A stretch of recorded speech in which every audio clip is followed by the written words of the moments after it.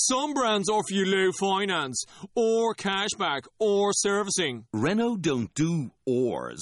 We do ands. The Renault Kadjar with 1.91% APR and €1,000 cashback and 3 years servicing, saving you thousands. Renault, the brand with the ands. Visit your local Renault dealer. Finance is made under a hire purchase agreement. Terms and conditions apply. Deposit required. Subject to lending criteria. See Renault.ie. Welcome to another podcast by InsideCarolina.com, the independent voice of UNC Sports, your home for Tar Heel football, basketball, and recruiting. I'm your host, Tommy Ashley, joined by Sherrell McMillan. And you know, when I have Sherrell on midweek, it's big news. Armando Bacot commits to the Tar Heels. And Sherrell, tell us why this is a big deal for North Carolina basketball. Yeah, so Armando Bacot just announced, via his Twitter feed, a video he did in conjunction with Slam Magazine that he's committing to North Carolina. And it's a big deal for a few reasons. One, it's been some tough sledding for North Carolina when it comes to big guys. The last 8 years. They've had great players who, they stayed 3 or 4 years and became really, really good players. But as far as, top 20, top 30 big men, the only ones North Carolina has signed since 2010 were James Michael McAdoo, Isaiah Hicks, and Tony Bradley. So this is just the fourth big man ranked in the top 30 North Carolina signed in the last 2019, so the last 9 classes, which is kind of hard to believe considering how good Bryce Johnson was his senior year, how good Kennedy Meigs became. So it's surprising, but it's big for that reason. And then, frankly, who they beat to get Bacot to commit was really impressive as well. So you talk about Carolina's misses on big men, which, like you said, is incredible given the history of big men at North Carolina. Let me go right into this part, and I was going to ask this a little bit later, but let's talk about comparisons for Bacot, maybe that North Carolina fans can pick up on. We spoke off the air about the incredible talent on his AAU team, but what does Bacot bring to North Carolina on the college level, and who might he remind folks of when he gets there? Well, he'll bring a few things. One, you talked about his AAU team. He played for Team Takeover on the EYBL circuit, and they are a loaded team. They lost one time during the spring and summer, and they have a lot of Division I players. Hunter Dickinson is a center who's being recruited by everybody. Roach, their point guard, is being recruited by everybody. They have a Virginia commit. They have Bacot, and they're just a very deep team with a lot of Division I players. And a lot of times guys have issues translating their skills into college because they're the man on their AAU team. They're the man on their high school team. And that's how it is. They're used to getting the ball all the time.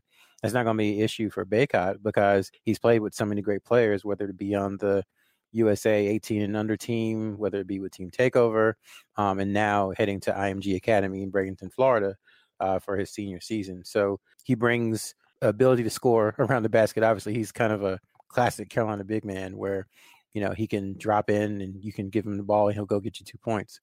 He's a really good passer from the high post, just in general. And this summer, he really showed the ability to get out in the passing lanes. He had a couple of dunks from him just stealing the ball when, the guy who's defending just wasn't looking. He's very quick hands, I should say. And then he's a really good rebounder, positionally, and then just out of area. He just has long arms. I think his wingspan is about 7'1", 7'2", so he can go up, and he's a great rebounder. He has all the makings of a classic, Roy Williams big man. Everything he looks for, Bacot has.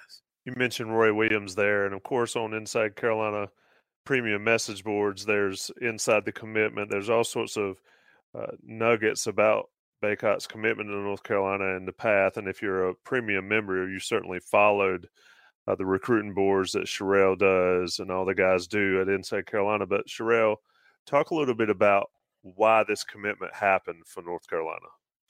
I think it's twofold. I think there were other schools who maybe had built-in advantages, who didn't recruit Bacot as hard as maybe they should have, or in retrospect wanted to. And North Carolina kind of filled that gap. And basically from, I would say, last December on, Roy Williams pushed hard to try and get Bacot to understand how valued he was in North Carolina. There were a ton of unofficial visits by Bacot, a ton of visits by Roy Williams to see him in Richmond. And then, of course, North Carolina staff, watched him everywhere around the country during the spring and summer evaluation period. So really, I think it was about just how hard Roy Williams worked to recruit him.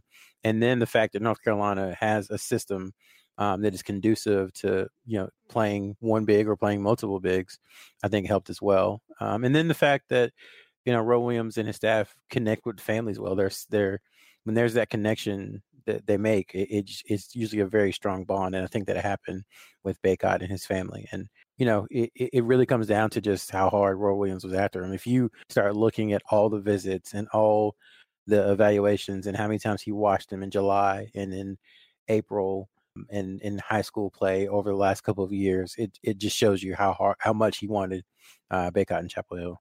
You're listening to the Inside Carolina podcast, sponsored by Jersey Mike's of Chapel Hill, and Hills 15 will get you on your online orders 15% off those Jersey Mike subs at the Chapel Hill area locations.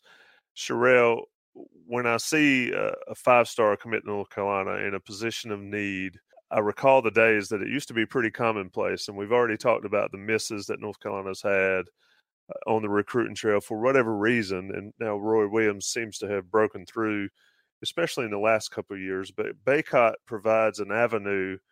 The way these guys all play with each other and play on the same teams and know each other on the circuit, Bacot's commitment provides an avenue to more guys out there for Roy Williams. Speak to that a little bit and how his commitment will affect or possibly will affect decisions later down the road.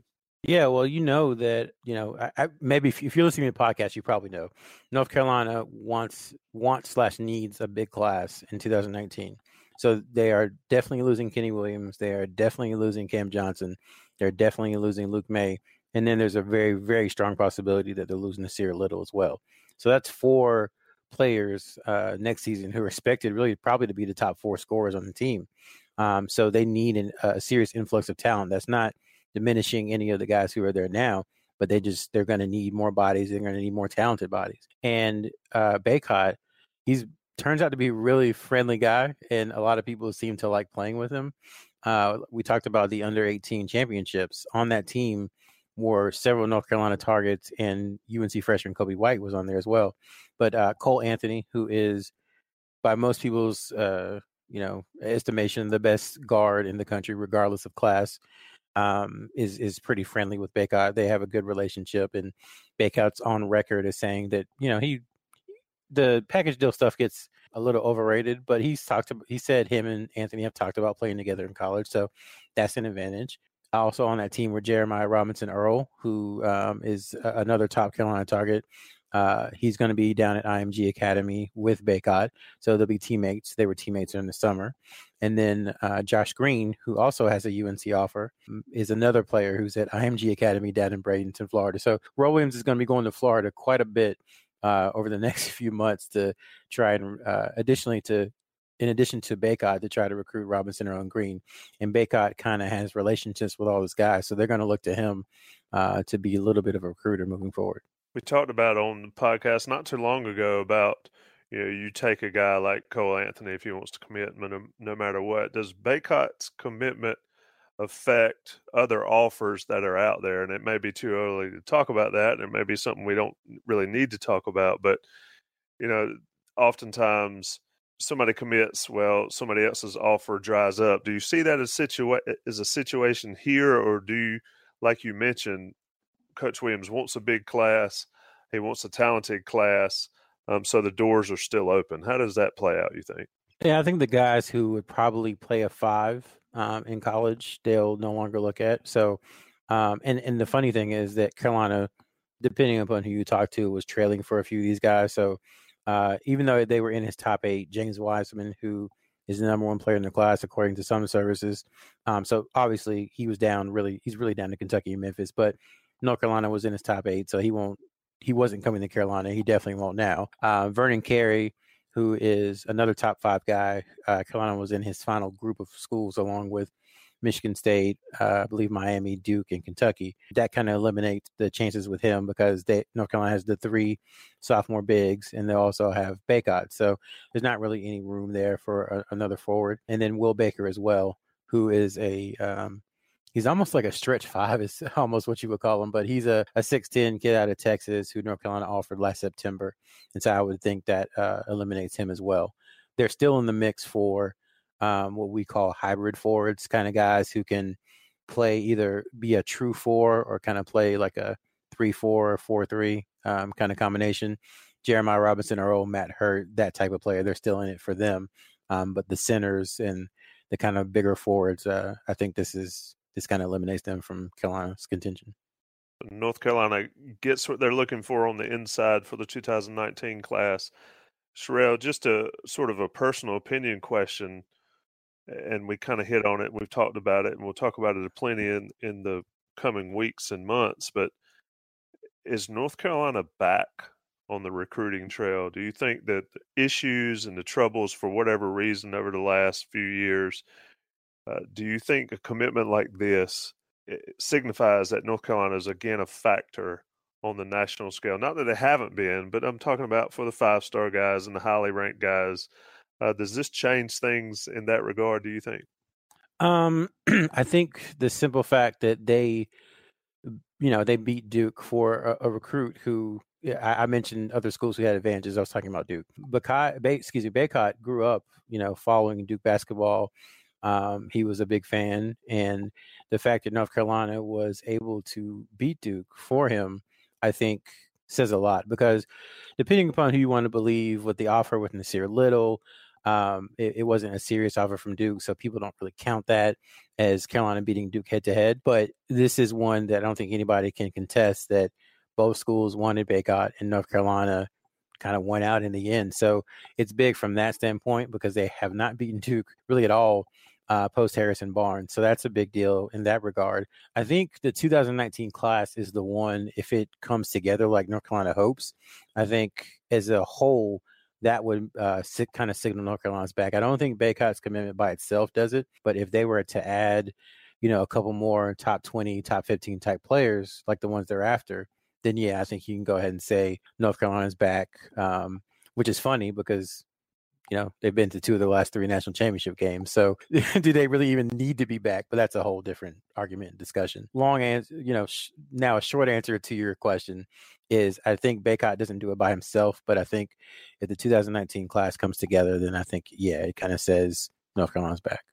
Yeah, it's kind of like, what do you mean I'm back? I've been here all along. Exactly. It's really weird because the fan base really, really wants it. And even Roy Williams wants it.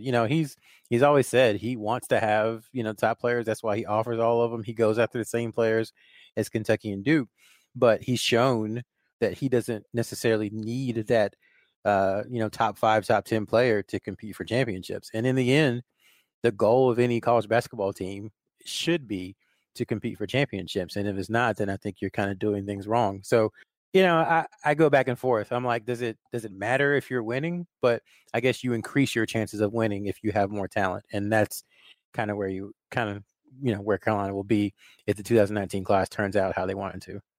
Good stuff, Sherrell. Sherrell McMillan, Inside Carolina's expert recruiting analyst.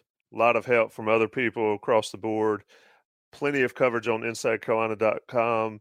Especially the UNC basketball premium message board. Armando Bacot commits to North Carolina, 5-star out of Bradenton, Florida, the big that Roy Williams needed and wanted in the 2019 class. Sherrell, as always, we'll talk plenty of times, but man, appreciate your time on this one. Yeah, not a problem. It's we don't get to do many, as they happen, UNC commitment podcasts. So cool. I enjoyed it. It's fun. Internet, wonderful thing. Thanks, Sherrell. Appreciate it, Tommy. Thanks for listening to InsideCarolina.com, the independent voice of UNC Sports, your home for Tar Heel football, basketball, and recruiting.